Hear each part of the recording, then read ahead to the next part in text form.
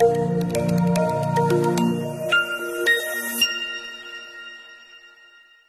day and welcome to Topco Business Unusual podcast.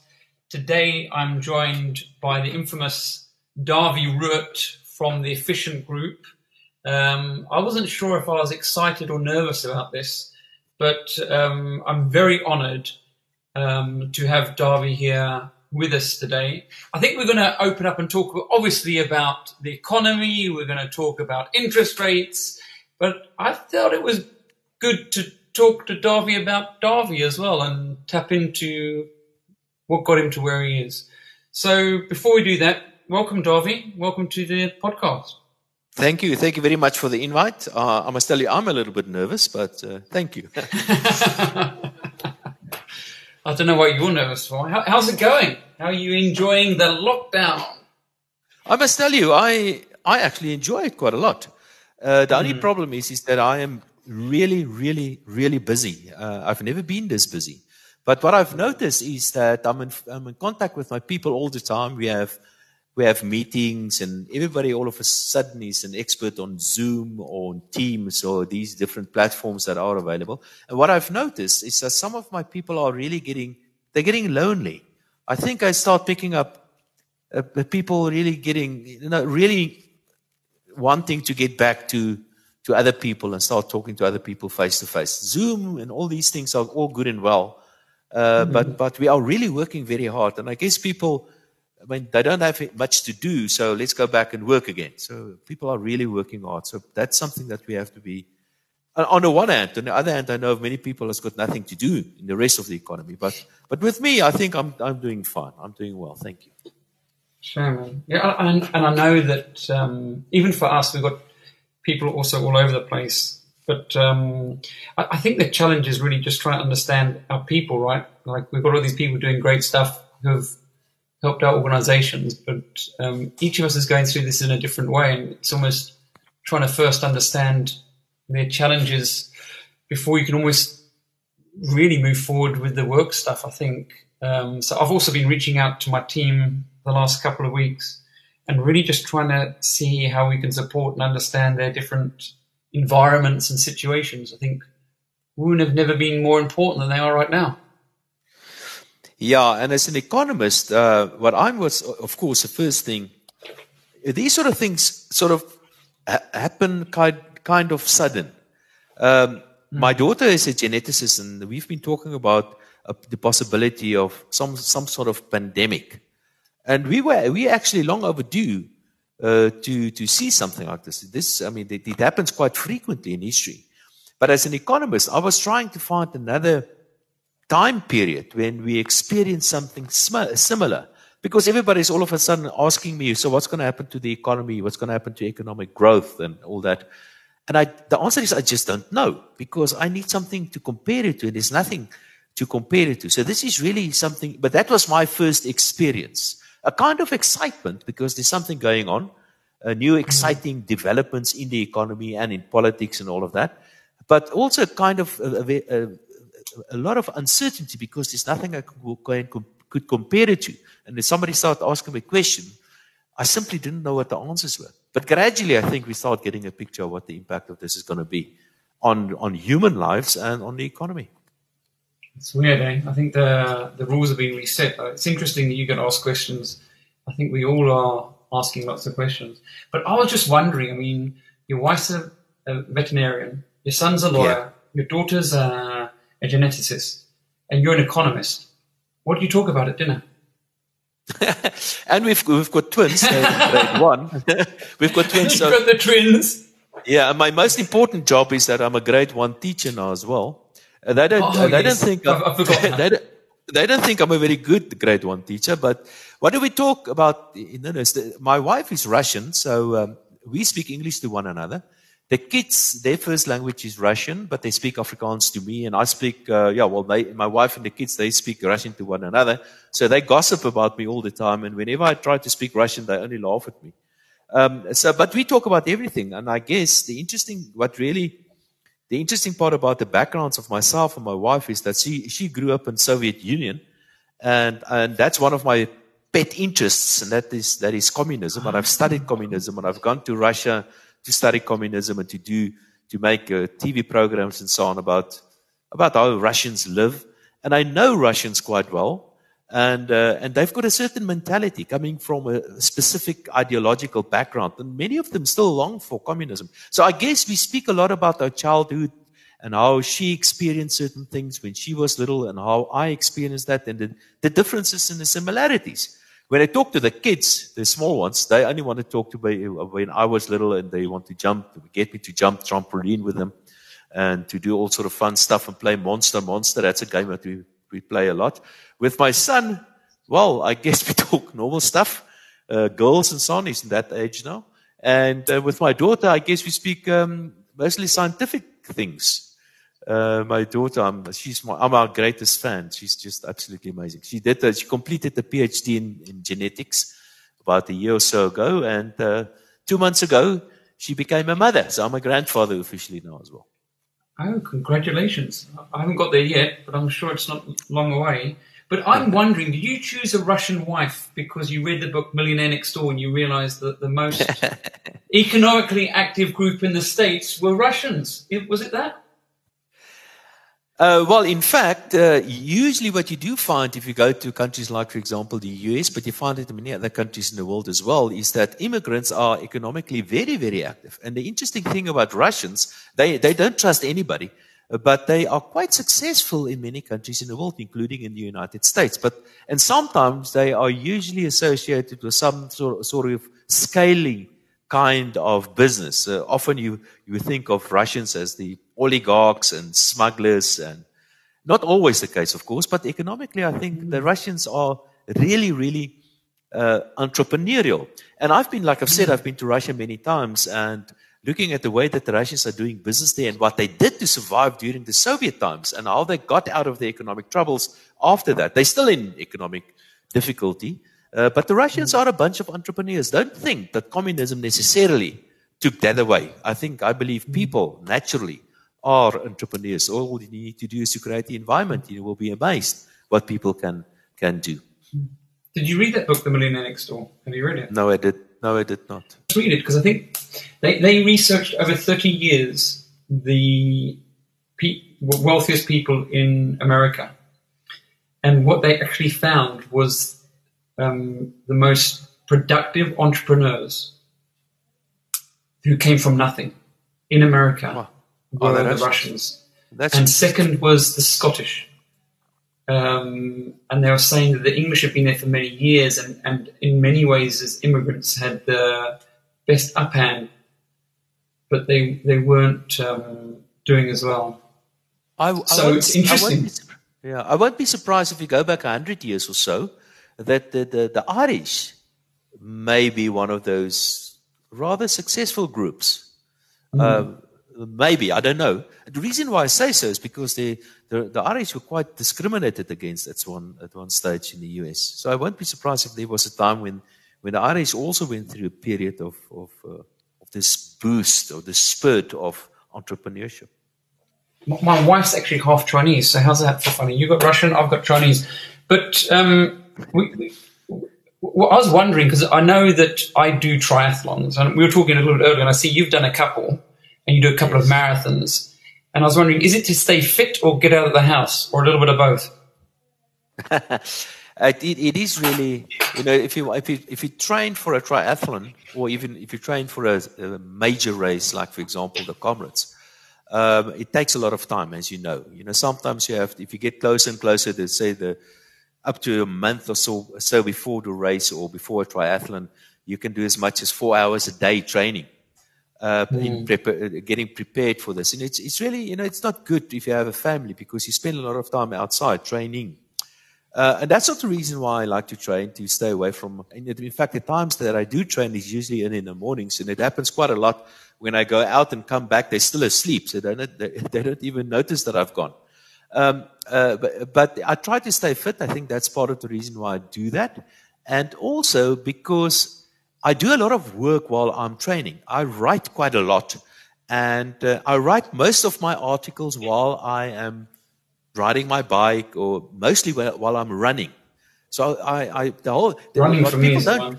yeah, what people don't understand is that writing an article is not about sitting down and start writing. Writing an article is about thinking about it for many days or weeks or even months over a long period of time, and then the whole thing falls together in your head, and you sit down, then you put it on paper. It's not a half an hour or an hour that you're writing it on the computer that's taking your time. It's the time before that.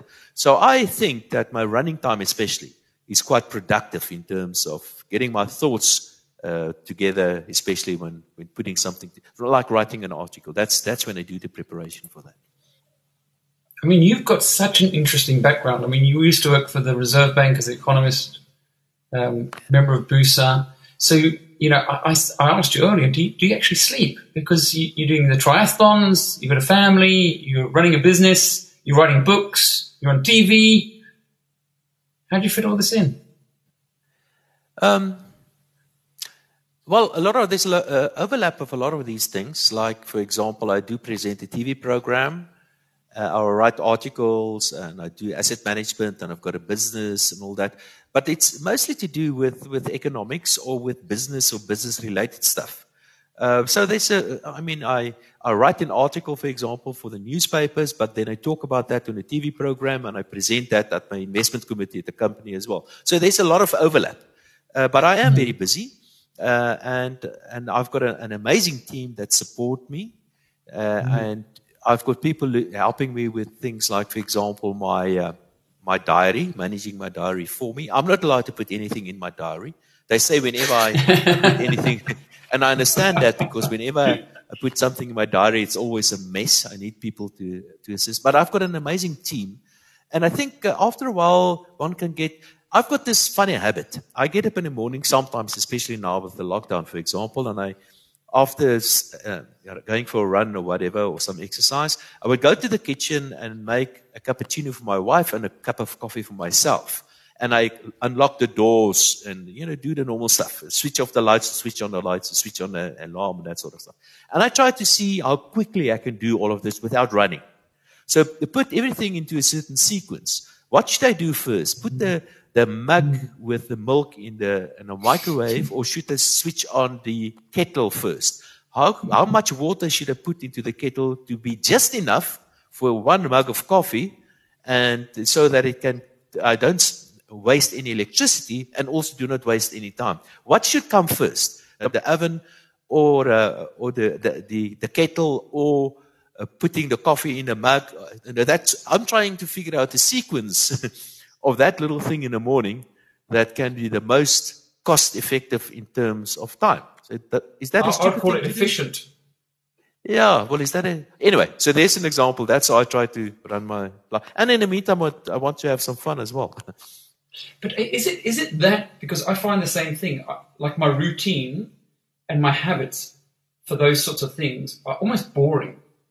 And is it because we don't want to spend our memory and our thought on those things? We want to indulge in other more interesting thoughts about changing the world. Things. Yeah. Those uninteresting things, like putting on your socks in the morning, maybe you can combine it with something else. And this is what I do. I try to bend down and touch my feet without bending my knees when I put on my socks, because by doing that, that's a stupid. That's that sort of stuff that I keep myself busy. My hamstrings are way too tight for that. Yeah. But so, what got you into doing the triathlon? Because you did the ultra, or did you do the half one with? No, I did the half one.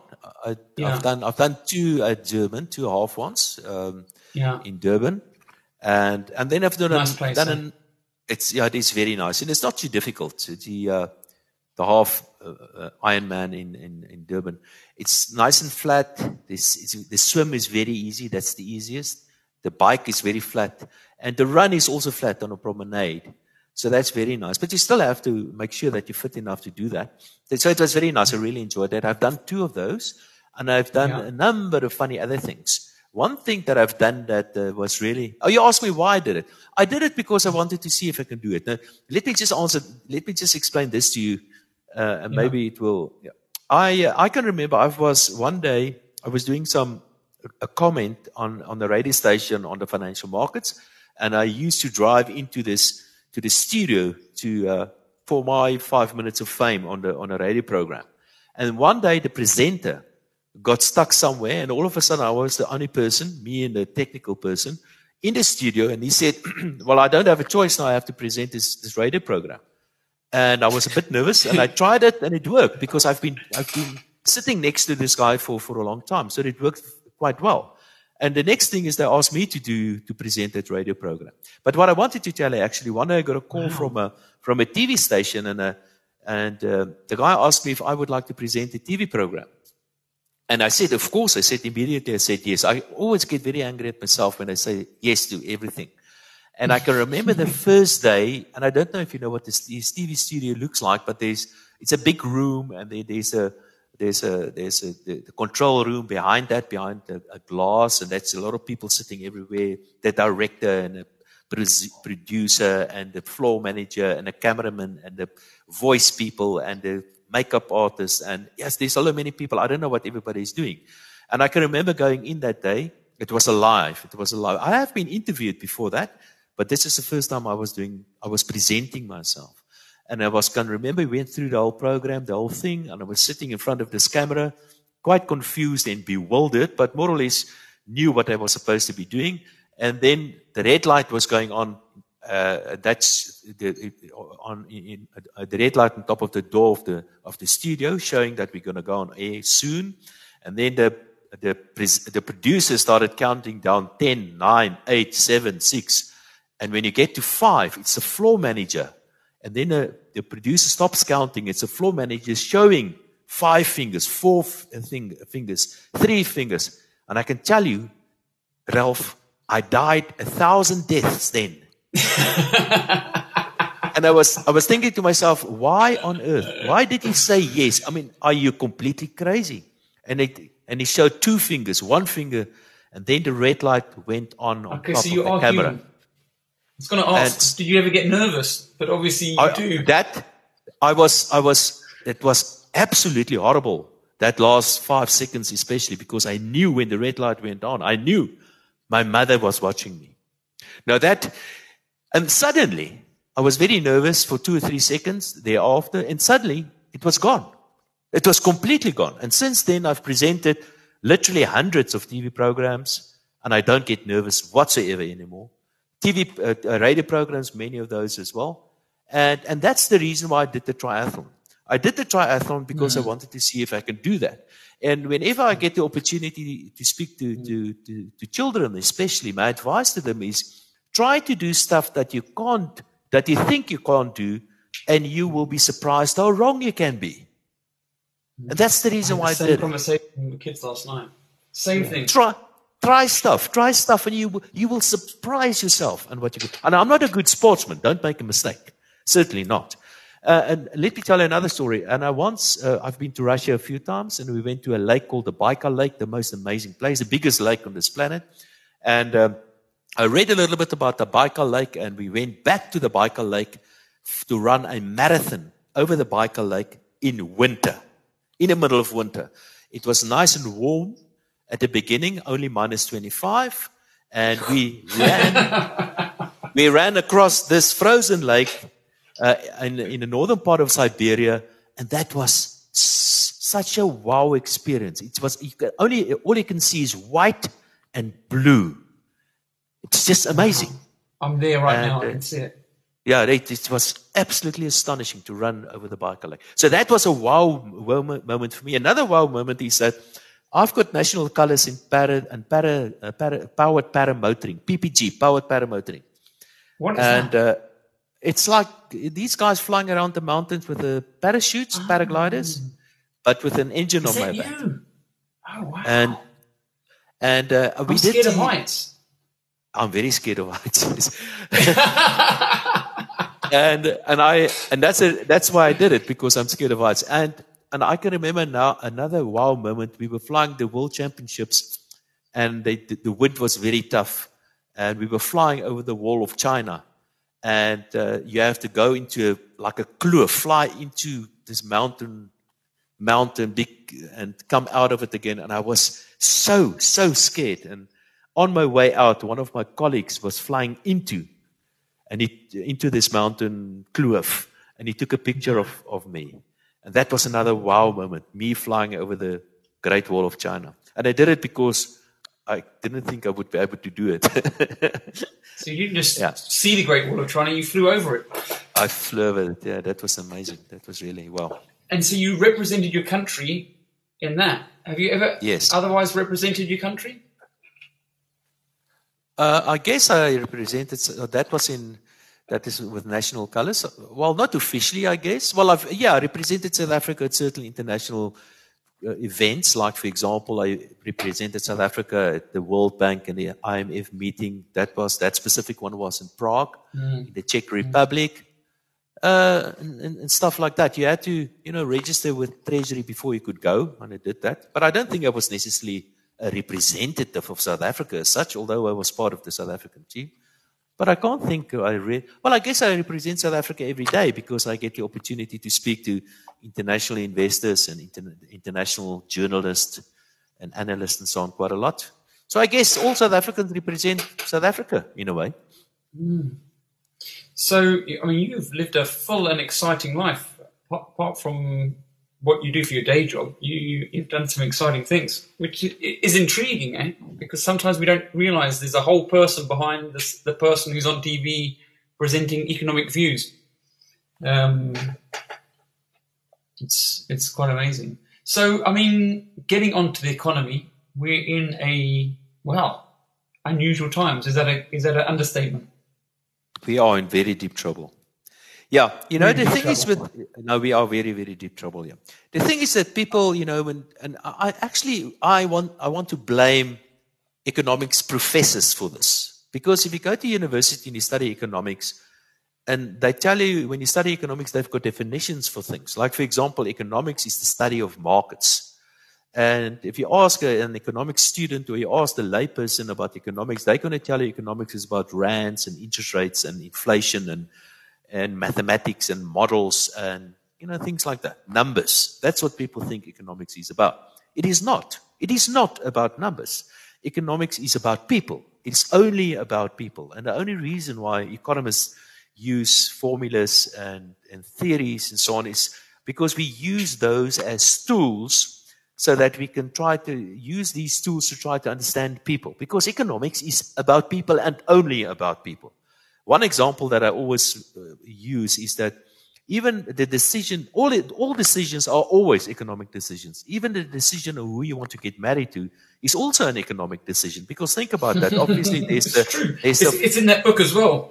There's the Millionaire Next Door. Choose your partner wisely. Warren Buffett said, best decision you can ever make. Oh, I have to go and read that book. But the point is that obviously there's the family farm that you have to consider when you're getting married to somebody. But actually, a marriage is a transaction. It's an exchange of love.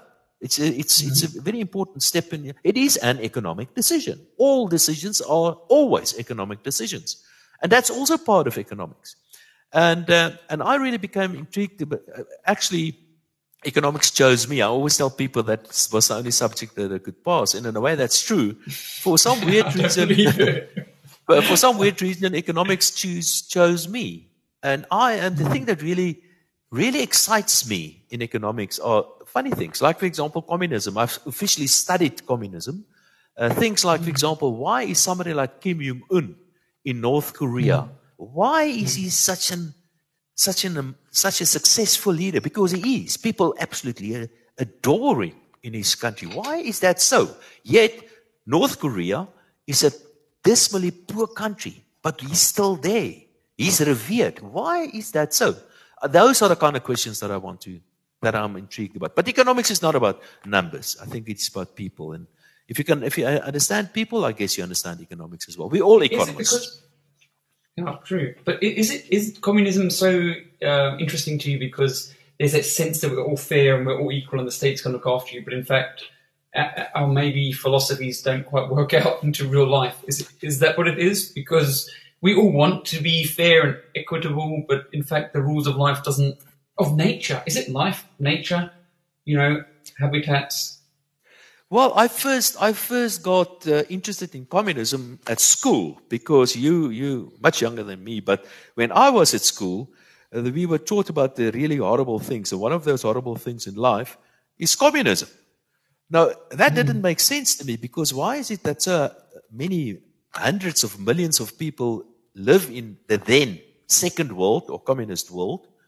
And of course, if it's that bad, they would have done something about it. And eventually they did do something about it, but I'm sure it couldn't be that bad. I mean, it can't be. And that's how I got interested in communism initially, because people said it was bad, but they couldn't tell me why. And then eventually, when I got the opportunity, I started writing to the Patrice Lumumba University in Moscow, and they actually wrote back, and that was during apartheid. And I also remember when I did my honors degree, I chose communism as a subject. And they asked me funny questions why I wanted to study communism, and I said because I wanted to find out what it is about. And I can remember when I took out books at the library. I did that while I was doing it through UNISA. I had to go and sign. I had to get special permission before I could get books like, for example, Das Kapital, or books from Sarafra or Mao and Lenin and all that. And because those books were banned in South Africa, so I had to get special permission. And I studied communism, and eventually I found out that Karl Marx was a seriously clever guy. He was wrong, but he was very clever. And misunderstood. In many instances, pretty much misunderstood. But people don't... Misinterpreted, maybe that's a better word. Yeah. Well, let me give you a very good example how Karl Marx was misinterpreted and how the South African Communist Party misunderstand Karl Marx. Karl Marx believed in the decentralization of power. The word Soviet is an old Russian word that means local authority, or let's call it city council, if you like. That's the closest word in English, I guess, to the word Soviet. And the Soviet Union, the idea with the name Soviet Union was that the power should be with the people, or as close as possible to the people. But when Lenin took over, and this is one of the differences between Marxism and Leninism, when Lenin took over, he said no. He wrote an essay, Vladimir Ilyanov, or we know him as Lenin, he wrote an essay, What is to be Done? And in that essay, he says that people, especially, he didn't use these words, but essentially what he said is that people are stupid. People do not know anything about economics and politics. We have to centralize the power and teach people about economics and politics, and only later can we give the power back to the people or then to the Soviet. But in the meantime, we have to centralize power. And that's what Leninism is. It's the centralization of power under a strong leader, and that is the version of communism that the South African Communist Party understands. And there's one difference, yes. So, but of course, there are many other examples of many big mistakes that Karl Marx did. One major mistake was his so-called labor value theory. Essentially, what it says is that only labor can create wealth. But that was another big mistake of Karl Marx. But the big difference between him and Lenin is this idea of the centralization or not of power. So, I mean, you spoke about we're in deep trouble. And I sense that possibly not just South Africa or Africa, the whole world's in a bit of trouble, and it's been brewing for a couple of years now. And there's things that come to mind that are challenging my thinking a little bit. And you say that economists are taught the wrong thing, and I almost get that sense after doing some exercises and knowing what the human body can do, that maybe all academia is maybe teaching limitations as opposed to what I think we're seeing constantly. We had a guy called Brett Archibald. I don't know if you heard of Brett. He was a survivor. He fell off a boat 100 miles out to sea, and he survived for 28 hours. And even Tim Noakes said he should have only survived for 15 hours in all things in the situation, but he survived for 28 and a half hours. And he tried to actually kill himself like 8 times. And he couldn't. He kept on bobbing up again, so he tried to drown himself. And you look at something like the oil price, futures price, it's unheard of. Those things haven't happened before. You've got negative interest rates in Japan and Scandinavia. I mean, is not the world being turned upside down as well as South Africa, or are we in more of a sweet spot of trouble? Yeah, you're asking two things here. I think the one thing that you're asking is about the technical question about the economy, and yes, that's a very valid question. That we are in totally uncharted waters. Monetary policy, that's what central banks are doing internationally. They're doing really weird things. They've got short-term interest rates at 0 or below 0, as you've mentioned. Central banks are also printing money out of nothing because they can. That's a kind of money that we have nowadays. It's called fiat money, but they're making money out of nothing, and they use this money to buy government debt instruments. So essentially, they're funding governments by printing money. And in the process, they're forcing long-term interest rates to 0 or below 0 as well. So that's what central banks are doing. And I can tell you, when I was at university, we didn't even consider this. That was not part of what monetary policy entails. Monetary policy, when I was at university, has only got one thing in mind, and that's to keep inflation low. And today, what monetary policy is trying to do is trying to get inflation up, especially the international guys, not necessarily in South Africa.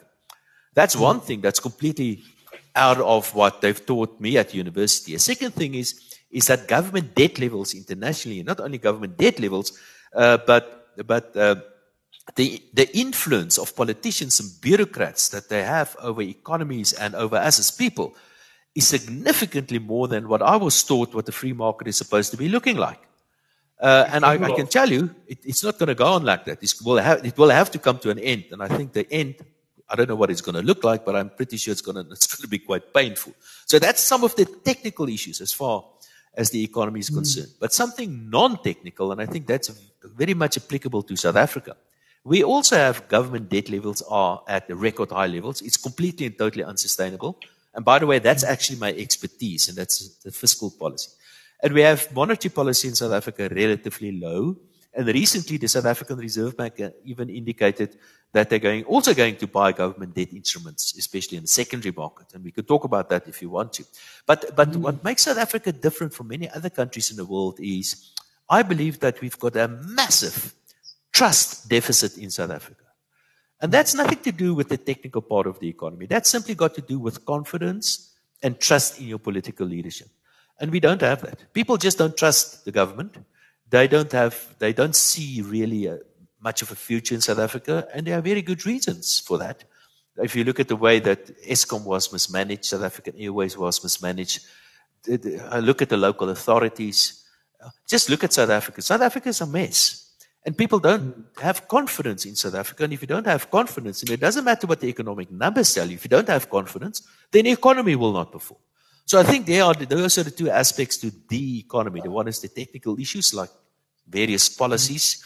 And the other one simply has to do whether people's got trust in your economy. And unfortunately, in both instances, in terms of the technical issues in South Africa, or the technical aggregates, as well as the trust deficit in South Africa, we're scoring really, really bad. And the inevitable result of that will be an economy that underperforms. And it's not about rand and cents. I've done some calculations, especially now with this lockdown and all that. I think more people in South Africa are going to die because of an increase in poverty than people are going to die because of the virus. And remember, poverty is the biggest killer in the world. Poverty doesn't mean people necessarily dying of hunger. Poverty also means that people don't get proper education, that the ambulance don't get to you in time. That they don't have proper infrastructure. Poverty is the biggest killer. It kills more people than all those other bad things put together. But I think there seems to be this political rhetoric that's coming out, this socialistic thinking. And when I was listening to a Netflix series, even Barack Obama, and he was saying, things have got to equalize themselves, and society needs to be taken clearly, and then you got people being quite vocal and saying things have got to change. We've got to open South Africa up for business. And who was it? Gareth Cliff got sort of had a real hiding from society in a way. Who do you represent? And you're not really looking after our interests. What are your thoughts on that? Because there seems to be a very clear, I wouldn't say anti-business, but not an appreciation for the role of business. Yeah. I think it's wrong to refer to business and the people, or to refer, and that's why people make a mistake, and that's why why I say the economy is about people. It's nothing else. It is only about people. But we organize ourselves in certain ways. Groups. Like, for example, in certain groups, yes. But a company, I don't believe a company really exists. A company is simply a group of individuals that came together and said, listen, we're going to do something together, and we are going to do it in terms of the following rules. So a company is not something distant or divorced from the rest of us. It is us. The same with the markets. It is us. The same for the country, for that matter. A country is nothing but a group of individuals deciding that we're going to call this area South Africa. And if we decide that from tomorrow we're going to call it North South Africa and South South Africa, then that's what it's going to be called. And it happens all the time. 3 years, 4 years ago, there was one country called Sudan, and today there are two countries, Sudan and South Sudan, for example. So everything has to do with people. But the big difference, I believe, between these two extreme ideologies, and quite often these ideologies are referred to as communism and capitalism. I don't like those words, by the way, especially not capitalism. I don't like the word capitalism. But I think freedom. Freedom. That's what I know some people will call it libertarianism, perhaps, or a liberal ideology or new liberal ideology. There are so many different words for this. But I believe that the default, can I call it ideology, or the default law, let's call it natural law, for humans is the ideology of freedom. That simply means that as an individual, I have the right to do whatever I want to. I have complete and total freedom. But there's only one rule that I have to obey, and that is that I cannot make the life for other people, can't make other people's life difficult. That I have to treat other people the same way I want to be treated. And if you want to zoom into it, there are only two things that really are important. And the one is my right to life, and the other one is my right on my property. My right to life also means that I can sell my property, and I can sell my labor, and I can move around, and I can marry whoever I want to get married to, and I can join any organization, and I can do whatever I want to, provided I do not interfere with somebody else's life. That's the only rule. While if you compare that to, let's call it the left ideologies, or call it communism or socialism or whatever you want to, their approach to economics or to life is different. They believe that there should be a limitation on how much property I can own. They believe there should be a rule on at what price I'm allowed to sell my labor, as an example. They believe there should be other rules, like politicians can tell me whether I can smoke or not. If politicians should even tell me things like, and we had rules like that, who I can get married to or not. That is where politicians or the government or whatever you want to call it, how they prescribe to other people how to lead their lives. I don't believe they've got the right to do that. And I also believe that people are inherently good. I believe in freedom. I believe I've got my own company. We run the company. We try to be, we try to make money in the company. But we're also involved in all sorts of charities, not because we have to, but because we are people. People do that. I assist my neighbors and they help me. That's what people do. I believe people are good, but I also believe that you need to give people freedom. And that's the ideology I believe in. Now, if you want to give it a name, if you want to call it libertarianism or new liberalism, you can call it that, but I prefer to call it freedom. So I've got two that I'll probably call it. And one is abundance, that equals freedom. And the other one equals scarcity, which is limitation, socialism, communism. You get scarcity of different things. You also get surpluses. Now, if we have time, I would like to tell you a story that illustrates these two ideologies very well. Just after the fall of the Berlin Wall, let me just give you the background. In the Soviet Union, you had committees for everything. And those committees were mostly staffed or manned by economists. Now, imagine a bunch of economists deciding how to run things. But anyway, so they had all sort of committees, starting at the Soviet, by the way. And these economists then will decide how to allocate resources. So they will tell a factory, we will give you so much coal and so much electricity, you will get so many workers and so much rubber, and you have to go and produce tractors, as an example. Or a farmer, you will get so much fertilizer and so much water and so much land, you must produce X. And that's literally how it worked. The problem with the Soviet system is, and I'm not even referring to the inefficiency of the system, but the problem with people, and especially economists, is that quite often they get it wrong and they give too little resources to the factory. And that's why in the old Soviet Union, there were usually shortages of things. There was a shortage of bread or whatever. And that's why when you talk about the Soviet Union, people quite often, when you talk about the Soviet Union, people think of queues, standing in queues. My wife told me this. When there's sweets or something at the shops, go and stand in a queue and hope you can get something. But sometimes economists make the opposite mistake, and sometimes they allocate too much resources. Now, there was in a city with the name of Tomsk, there was a titanium factory, and one year they allocated by accident too much resources to the titanium factory, and too much titanium was produced, and they couldn't sell it because prices are fixed in the Soviet Union. So the ore prices were exactly the same right through the whole Soviet Union. Doesn't matter where you were. Bread and milk and titanium, everything had exactly the same price. Doesn't matter where you are in the Soviet Union. And it turned out that people started using titanium to build the roofs of their houses in the city called Tomsk because there was this huge surplus of titanium that they couldn't get rid of. Now after it's going to lead to a couple of problems, right?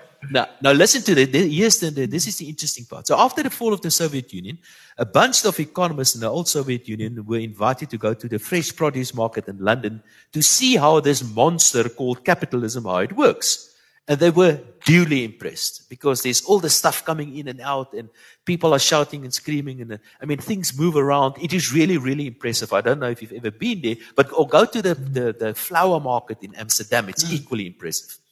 And they were seriously impressed. And at the end of the tour guide asked them, so what do you think? They said, this is really, really amazing. They didn't think that this thing called capitalism can work this well and all the stuff going around, but they've got one question. There's one thing that they simply cannot understand. And the question is, where are the surpluses? Now think a little bit about that. And that's exactly the difference between a free market system and a centrally controlled system. In a centrally controlled system, politicians decide what to manufacture. And quite often there are shortages, but because you can't see shortages, it's not there, you can't see it. You don't notice it. Mm-hmm. But sometimes they overproduce something, and then you see the surpluses, and you can't get away with the surpluses because it's there. You don't have a mechanism to get rid of the surpluses because prices are fixed. But in a free market system, prices go up and down all the time, and whenever there's a shortage, we produce more, and if there's a surplus, we prices fall and we start selling it and whatever the case may be. We don't have shortages and surpluses. We just have enough in a free market system because the market always comes, to the market, unlike the centrally controlled system. And that's the basic difference. In the one instance, in the free market system, is that we allow people to continuously adjust to whatever the requirements are. In the Soviet system, we've got a bunch of bureaucrats making these decisions, and they always get it wrong. And that's why they're quite, usually shortages, but sometimes surpluses as well. Where are the surpluses? Was the question. And also, they're not responsive to the needs in those different areas. So I grew up a little bit in the UK, and one of the things that I think I've realized is there's a lot of people who have created a lot of wealth around property. And one of the things I also noticed with that is that the interest rates are really low. I think it's virtually zero at the moment. Yeah. But before they were a little bit higher, they used to have interest-only loans. And I think there's about 300 odd mortgage companies that offer a very competitive market. And I think that the UK property market is quite attractive. And I often looked at that and I thought, well, how do we create wealth and how do we create a sense of ownership in South Africa? And my sense was that, number one, our interest rates are too high to do that. You look at someone like Warren Buffett, compound interest is the seventh wonder of the world, but it can also be the biggest detriment, or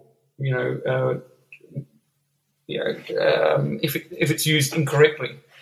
Mm. And so, how do we give people in South Africa a sense of ownership? Because I think owning property, it does something for people, but there's no way that we can expect them to own property with the high cost of borrowing that we have. So my thinking was, how do we drive down interest? And that's obviously happened in the last couple of months, we've seen a massive drive to a far reduced rate, not nearly as well as the rest of the world, but still significant and good. And I understand there's other issues at play, but isn't that something that's going to drive a different sense of, what are you thinking? Yeah. Well, I think you touch on so many things here, and some of them are a little bit technical. So if I can make a few comments. I look at you're an economist for the Reserve Bank, and I know that it's not the banks that are making these decisions. It's someone within the Reserve Bank. It's a central bank that's deciding. And I know that they're making these decisions based on GDP growth and, like you said, inflation. And I look at someone like the Prime Minister of New Zealand, and she's put in different indicators there. She's saying, we're not interested in GDP growth. We're looking at our country's, how healthy they are. And so they're looking at different ways of measuring, lead or lag indicators. Yes.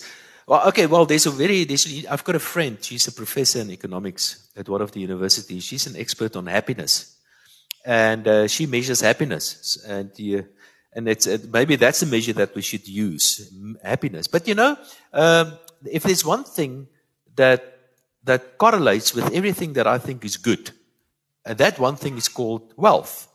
Wealth correlates with life expectancy, good education, everything. While poverty correlates with just about everything that is bad, with crime and low health, bad health and bad education and bad infrastructure and all of that. But I think one of the things that you touched on is private property rights. Yes, absolutely. I think that is absolutely sacrosanct. And I said earlier that there are two things that are important, my life and my property. And it's the job of the state to look after my life and to look after my property. It's my property. Private property right is of the utmost importance. And yes, but private property also includes my right to sell my labor, as an example. But so what can we do to encourage people to own more things? And not necessarily property. I'm not a great fan of property, in fact. And one reason why is because property doesn't generate an income necessarily. And that's part of the reason why I don't like gold also, because a piece of gold is still a piece of gold. A land is only valuable if you can do something with that, if you can produce something on it from an economic point of view. Of course, it could be valuable in the sense that I want to go and have a nice holiday there and take nice family pictures. So there's certainly that kind of value in there as well. But more importantly is private property right, generally speaking, and people should be allowed, and their property rights should be protected. And you can only have property if you have an economy that produces stuff.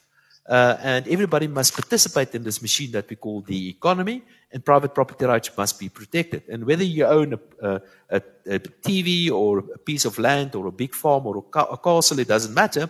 Whatever is yours and must be protected. Your comment about interest rates, that's an interesting one. Remember, interest rate got two sides. The one is the price that I pay to borrow money, and the other one is the return that I get from saving money. And if the Reserve Bank decides to cut interest rates, then of course I am going to my mortgage payment's going to go down, but my grandmother that is dependent on interest income, she's also going to get less. And it's usually the elderly that are affected. So that's important. Keep that in mind. There's another side to interest rates. Yes, sure. We've got a young population, so we don't have a lot of old people. So the beneficial party will be the young people then, if we're trying to overcome the challenges. Every rand that is borrowed is also saved by somebody. In fact, our savings are far too low in South Africa. We don't save nearly enough. Okay. That's a big problem in South Africa. And that's part of the reason why interest rates are relatively high, because that's the market's way of telling us that we need to save more. Unlike countries like, for example, the Japanese, they save a lot. And that's why interest rates are so low there. Also keep in mind that inflation is relatively high in South Africa. And that's why interest rates must be higher than inflation for various reasons. And until we get inflation to much lower levels, we simply cannot afford it to lower interest rates by much. And maybe a last comment about interest rates that is also important. And I don't want to get too technical, but there are many different interest rates in the economy. You get the repo rate at which the Reserve Bank or central bank lends money to the banks. And then you get the prime rate, and you get money market rates, and all sorts of interest rates, and you also get capital market interest rates. And that's usually slightly longer term interest rates. Now, if I have a choice as an investor, then I can choose either to invest in a new company, or I can simply put my money in a capital market. Then, of course, I'm going to go to the highest return, of course, adjusted for risk. And in a weird way, interest rates in your economy also tells you what your potential economic growth is going forward. So if the Japanese interest rates is at 0 or below 0, it's the market's way of telling you that their future economic growth is also going to be at 0 or below 0. So it's a compliment. It is in a way, in a weird way. Our interest rates in South Africa is relatively high. Because of inflation, there are many bad reasons why it's high, and because of weak economic growth and so on. But at least it tells us also that we have growth potential more than many other countries in the world. Wow, that's interesting. So, I mean, I saw one of your talks the other day, and I think it was sobering, maybe that's an understatement, around the future. And you mentioned the trust in our government. But you also talked around some of the opportunities for opportunists and organizations. And so we do know that the interest rates are high because the capital markets give a better return. And we see that, right? I mean, we're seeing that over the last 100 years, South African organizations have generally given a better return on investment than maybe other countries. And you're mentioning Japan and those sorts of things. And it looks like we're going into a bit of a shitstorm coming up now. What's your advice to South African businesses? Let me make a statement, and then I'll see if I can answer your question. And the statement is, one of the best things that can happen to an economy is for people to lose their jobs and for businesses to go bankrupt. It is a good thing. It's a very good thing if a business goes bankrupt, because it tells you that the capital that was employed in that specific business wasn't employed very efficiently, and by liquidating the business,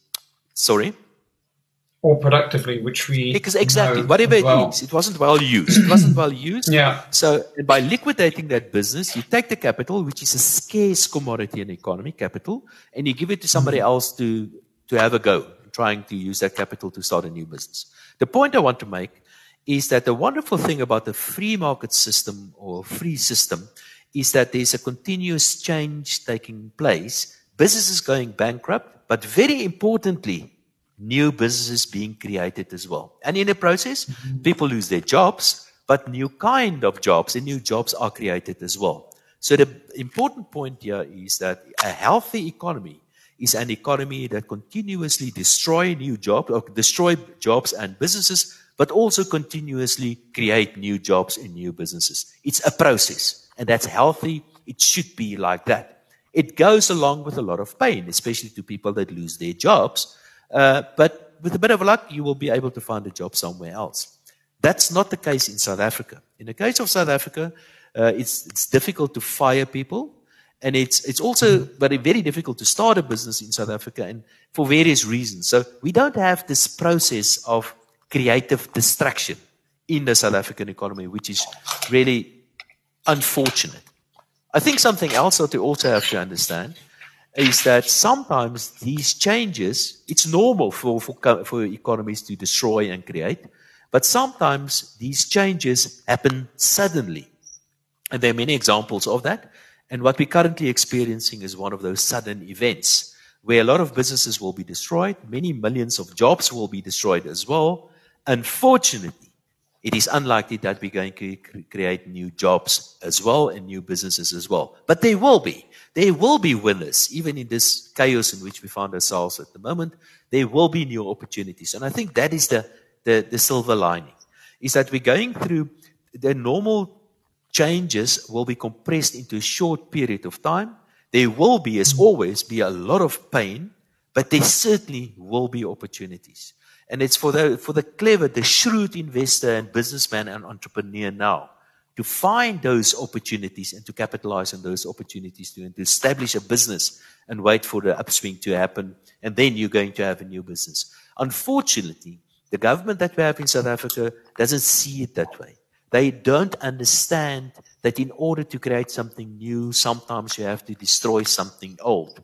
They want to keep something old and old-fashioned, and like, for example, South African Airways. They want to keep that alive incorrectly. They also believe that jobs should be created, which is wrong. Jobs should never, ever be created. Jobs is something that happens. It's a result of another process, and that process is wealth creation. When wealth creation happens, jobs happen as well. You can't really create jobs sustainably.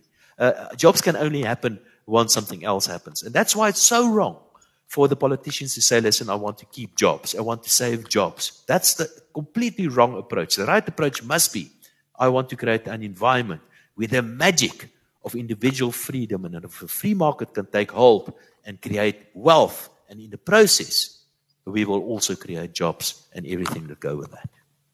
I think there's a sense that certainly a lot of people I speak to who move to the continent or travel is that for some reason South Africa doesn't have the same level of entrepreneurial spirit as the rest of the continent. And it's very, very active there. And they feel this energy of young people creating ideas and whatever. And I actually felt the same sort of way. I don't feel there's that same electricity here. And I was trying to wonder, what is it? Is it a culture thing? Is it that we need to start earlier on? Is it an institutional government scenario? When I go to the east, like Indonesia, I find that it's really vibrant, and every single person, every family is selling something. If it's petrol or something by the side of the street, they're trading all the time. And so is that a mindset? I mean, you get North Africans coming to South Africa, and yet they're able to set up shops and trade and work and I suppose you had Indians coming to South Africa as well in Durban, setting up businesses as well. So, is it a culture thing? I wonder what it is. Environment? Yes, I don't know what it is, but we can speculate about that. And you're absolutely right. I mean, I've read many reports about foreigners coming to South Africa. The unemployment level, apparently there's quite a large community of Ethiopians in Port Elizabeth. And the unemployment level amongst them is just about zero. Yet they are not unemployed. They make a plan somewhere. While at the same time, the unemployment level in Port Elizabeth amongst South Africans are much, much, much higher. Why is that so? I don't know what the answer is to that. I guess there could be a cultural reason for that. I guess there could be so many other reasons for that. But one reason that I think, or something that can be blamed because of this, has to do with our government and the ideology of our government. Our government keep on telling us that you have the right to get some grant. And by the way, it seems as if we're going to get a basic income grant in South Africa now as well. So you've got all these grants and things.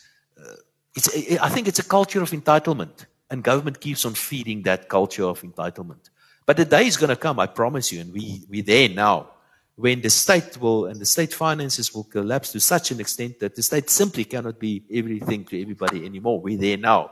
And eventually, and I believe South Africans also have that entrepreneurial spirit, and now you will have to fall back on your entrepreneurial spirit because you won't have Big Brother looking after you anymore, because of the state of the state's finances in South Africa. But I want to blame much for the South African government as well. And one thing that I want to blame them for is the quality of South Africa's education. So we spend more on education than most countries in the world, but the quality is really, really horrible. It's the highest. It's the worst in the world. I think it was 2 years ago. It was the highest per capita we spent on education, with the worst productivity, with the worst outcomes. So we have the highest input with the worst output.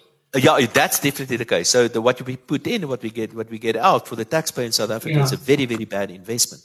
The returns that we get on this investment.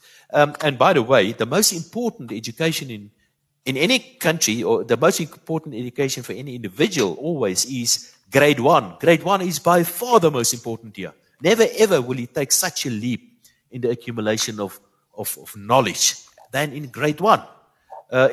You learn far more in grade 1 than you're going to learn in your final year and doing a PhD in chemical engineering, as an example. Grade 1 is the most important. And see what is happening now?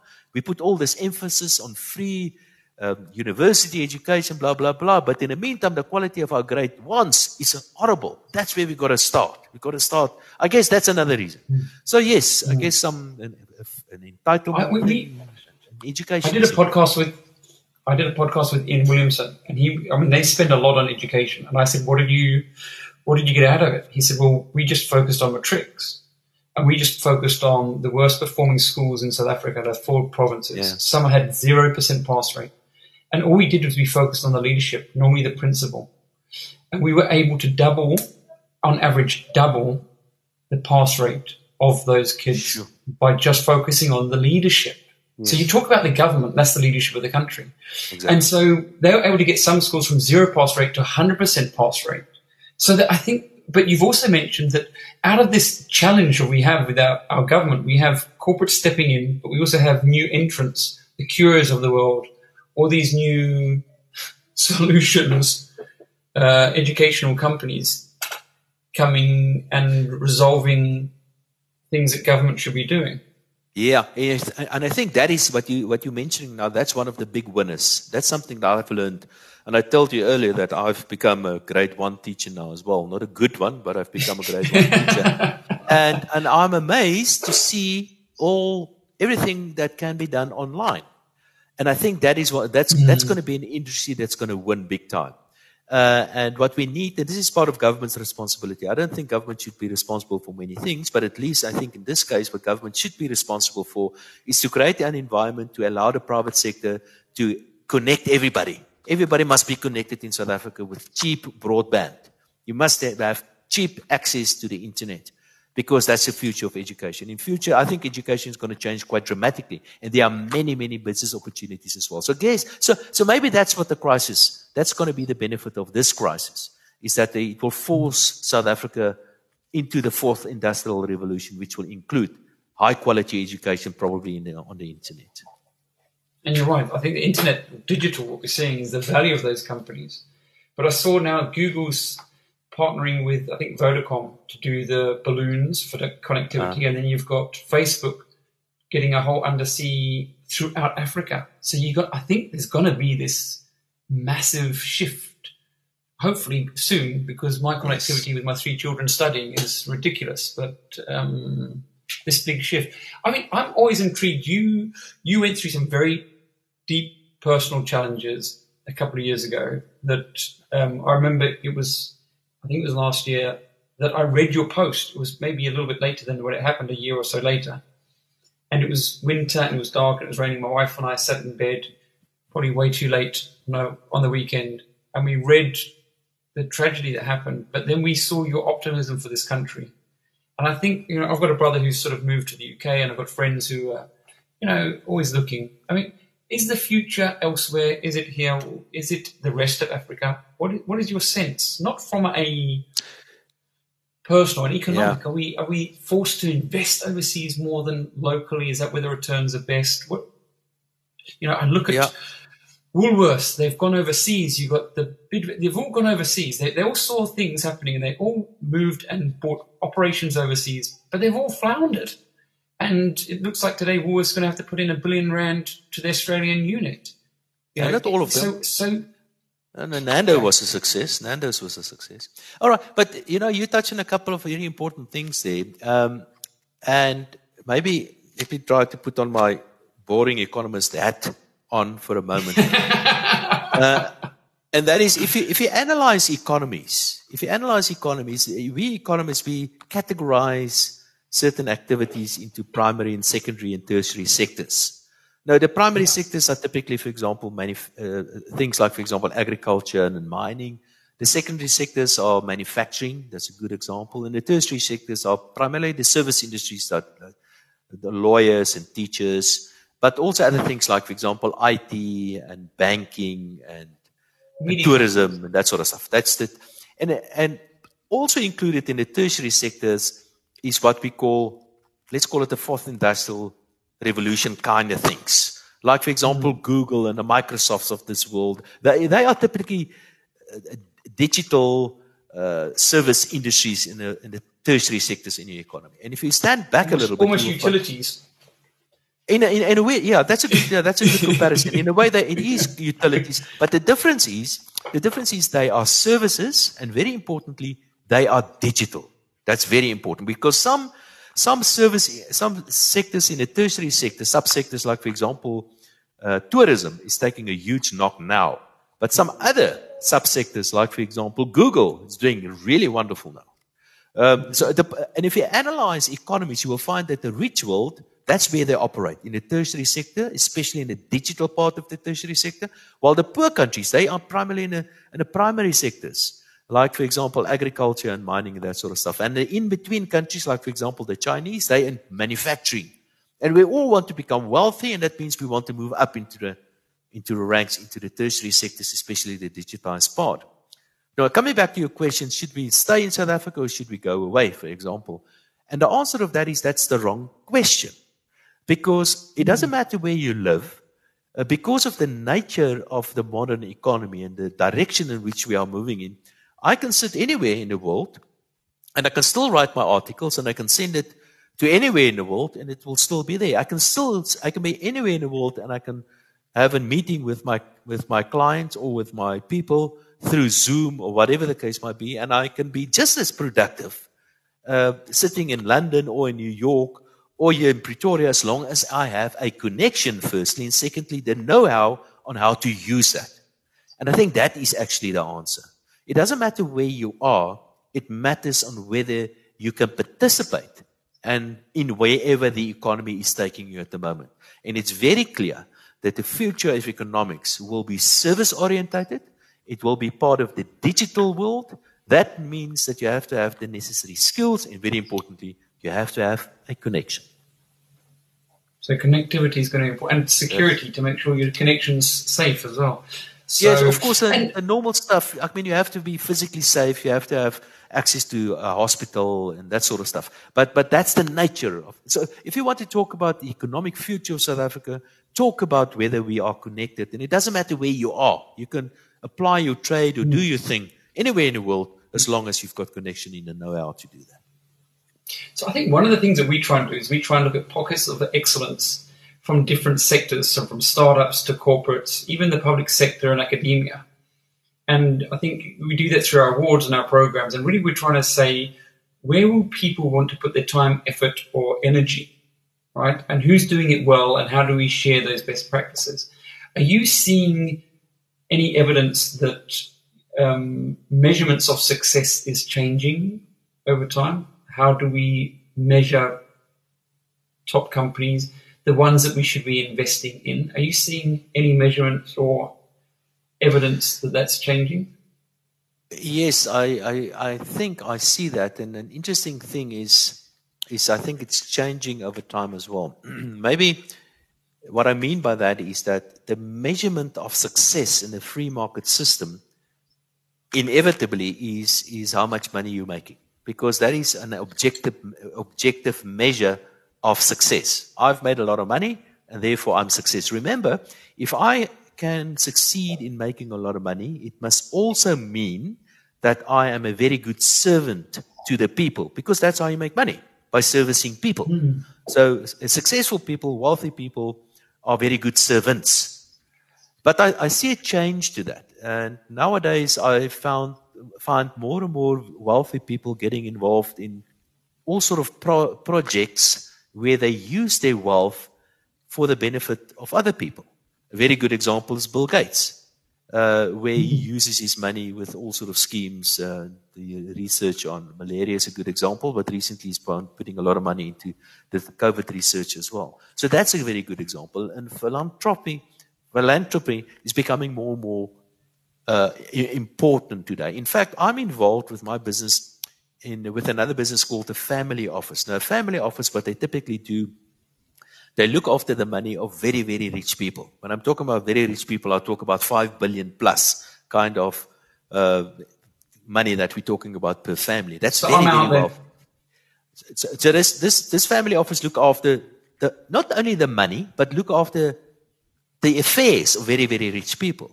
And one of the things that they look after is how to give money away. And it's become a science, how to give money away and who to give the money to. Because rich people want to give their money, But quite often they don't know who to give it to and how to give it to, and to make sure that it doesn't lead to all sort of unintended consequences, because there are many. If you give money away in the wrong manner, if you give money to a dictator, for example, he's simply going to misuse the money against his people and not for his people, as an example. So that's what I'm seeing, is that although money is the measure of success in a free world, what has becoming more apparent is that rich people are getting more involved in all sort of charities to use their wealth for the benefit of other people as well. So like ESG initiatives, really, environmental, social, and sort of governance, as well as financial indicators.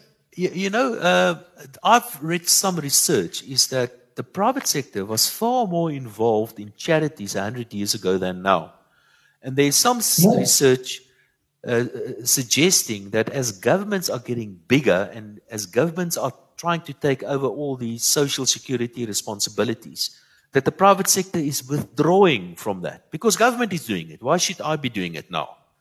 And I'm pretty sure that if government stop providing these various grants, and that the private sector will step in and provide. And in fact, that's exactly what we're seeing today in South Africa, isn't it? So many private sector organizations, all of a sudden, they're there. Nobody asked them.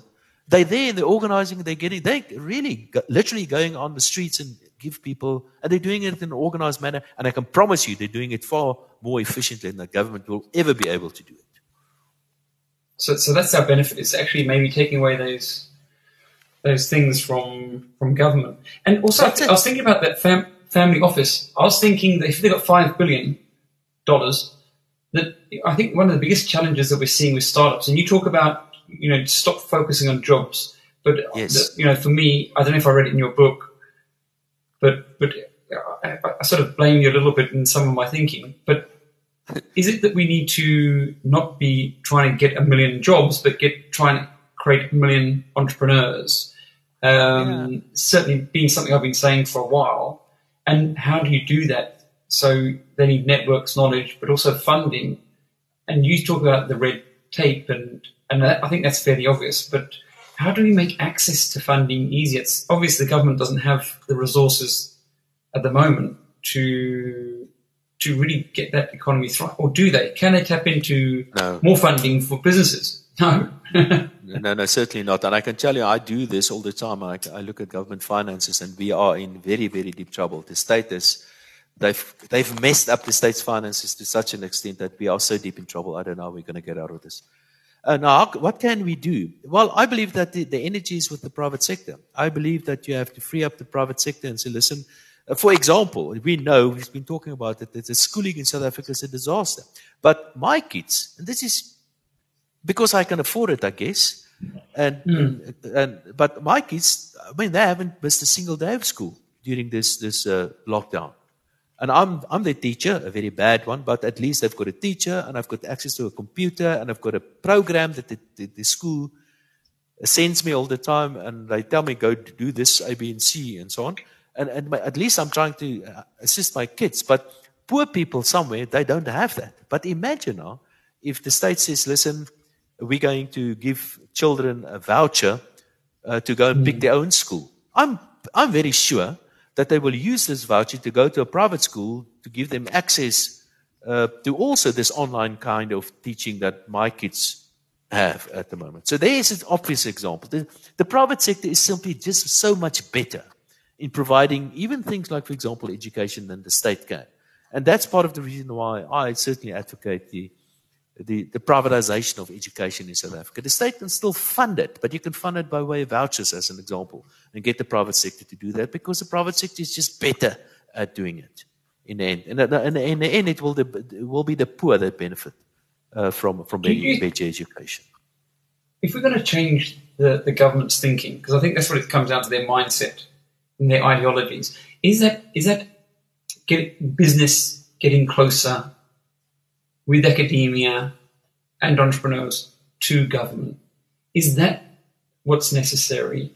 We don't want these big disasters to create these situations, but have you seen any other mechanisms that have created an enabling environment? Because we have to, we've got this ecosystem, we have to work together to make it work better. Yeah. Yeah, my sense is two things are happening here. Is that government is, of course, the government is really, we've got an exceptionally destructive government. They've done so much horrible damage to this economy. And I can give you a long list of things. I don't make a comment like this without having very good reason for saying that. But they're moving even more, let's call it to the left, or becoming even more interventionist.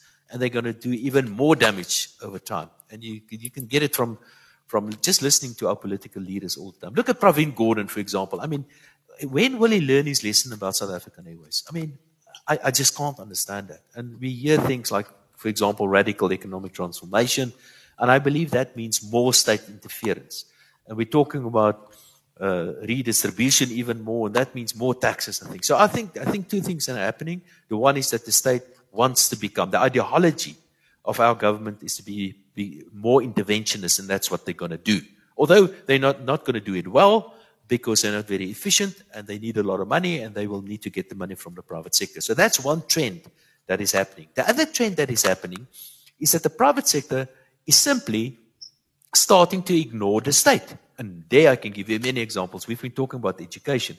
Private schools, when I was at school, private schools basically did not exist. It was really the total exception for the child to go to a private school because they were horribly expensive, and it's only the really fancy, posh people that could send and afford their kids to go to a private school. Most, I don't know what the percentage was, but I'm pretty sure far more than 90% of children went to state schools when I was at school.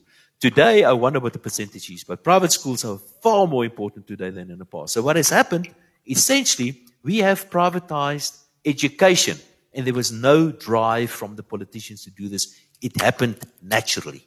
Another example is that the state is supposed to provide policing. They're supposed to look after law and order. Now, what has happened? We've privatized the police in South Africa because there are twice as many private security guards in South Africa than police. We've privatized the police. And the state, the politicians never intended to privatize the police, but that is what happened because the police is not very efficient. Yeah, we privatized the police, and that's what's going to happen. So the state is going to try to do more things. They're going to throw this wet blanket over the economy, try to do it more and more, called the state and state interference. But because of the incompetence of the state, that will actually create more and more opportunities, because more things that the state is supposed to be doing will not be done, and that's where the opportunities are. And I think that is another silver lining. The future of South Africa lies in the fact that the state is collapsing, and as the state is collapsing, it will create more and more opportunities for the private sector. Gradually and slowly, the state will simply bleed to death, and the private sector will simply bloom there where the state simply cannot do what it is supposed to be doing as a government. So basically look at what the state's meant to do and start businesses, or look at services that complement what they're meant to do. That's what you're saying. Advice to entrepreneurs out there: go and look at what the government's doing. Don't complain about them. Thank them, because that's a business opportunity waiting for you to get involved in. Here's another opportunity. They're going to try to revive South African Airways. They're again not going to be successful. Go and start an airline. Because airlines, many of the private sector airlines are also going to get into deep trouble. But eventually we'll get out of the lockdown. And there's an opportunity. So start an airline. South African Airways will never fly again. They're going to try. No, they're not going to be successful. But there's the opportunity. Education, there's another one. A wonderful opportunity. Infrastructure, there's another one. All sort of infrastructural things that can be done by the private sector because the state's simply collapsing. For sure. It was incredible to speak to you. I think we're sort of over our time quite a bit. I'm really grateful for your time and insights and making sense of my rambles. So and setting me straight on a couple of economic issues. I think we've got some interesting time ahead, and I think it's always good to get a different perspective on the fact that I think people say we've got opportunities, so it's always great to know where those opportunities lie. And I think you've really done a great job of helping us with that. So thank you, Dawie. It was a wonderful, wonderful pleasure, and it was very nice talking to you. Maybe one day we can do a triathlon together some way. Without a doubt, yeah. I'm looking forward to it. It's funny, this triathlons thing, eh? Who would have thought I would have gone to Hawaii doing triathlons? But I think even just having a nice beer or a coffee would be great after lockdown. Maybe Monday we get back to normal. Yeah, one day. It's never going to be normal. It will always change. It's going to be different, but it's going to be exciting, I'm sure. It's going to be exciting. Thanks so much, and happy parenting and teaching. Thank you, Ralph. All the best to you.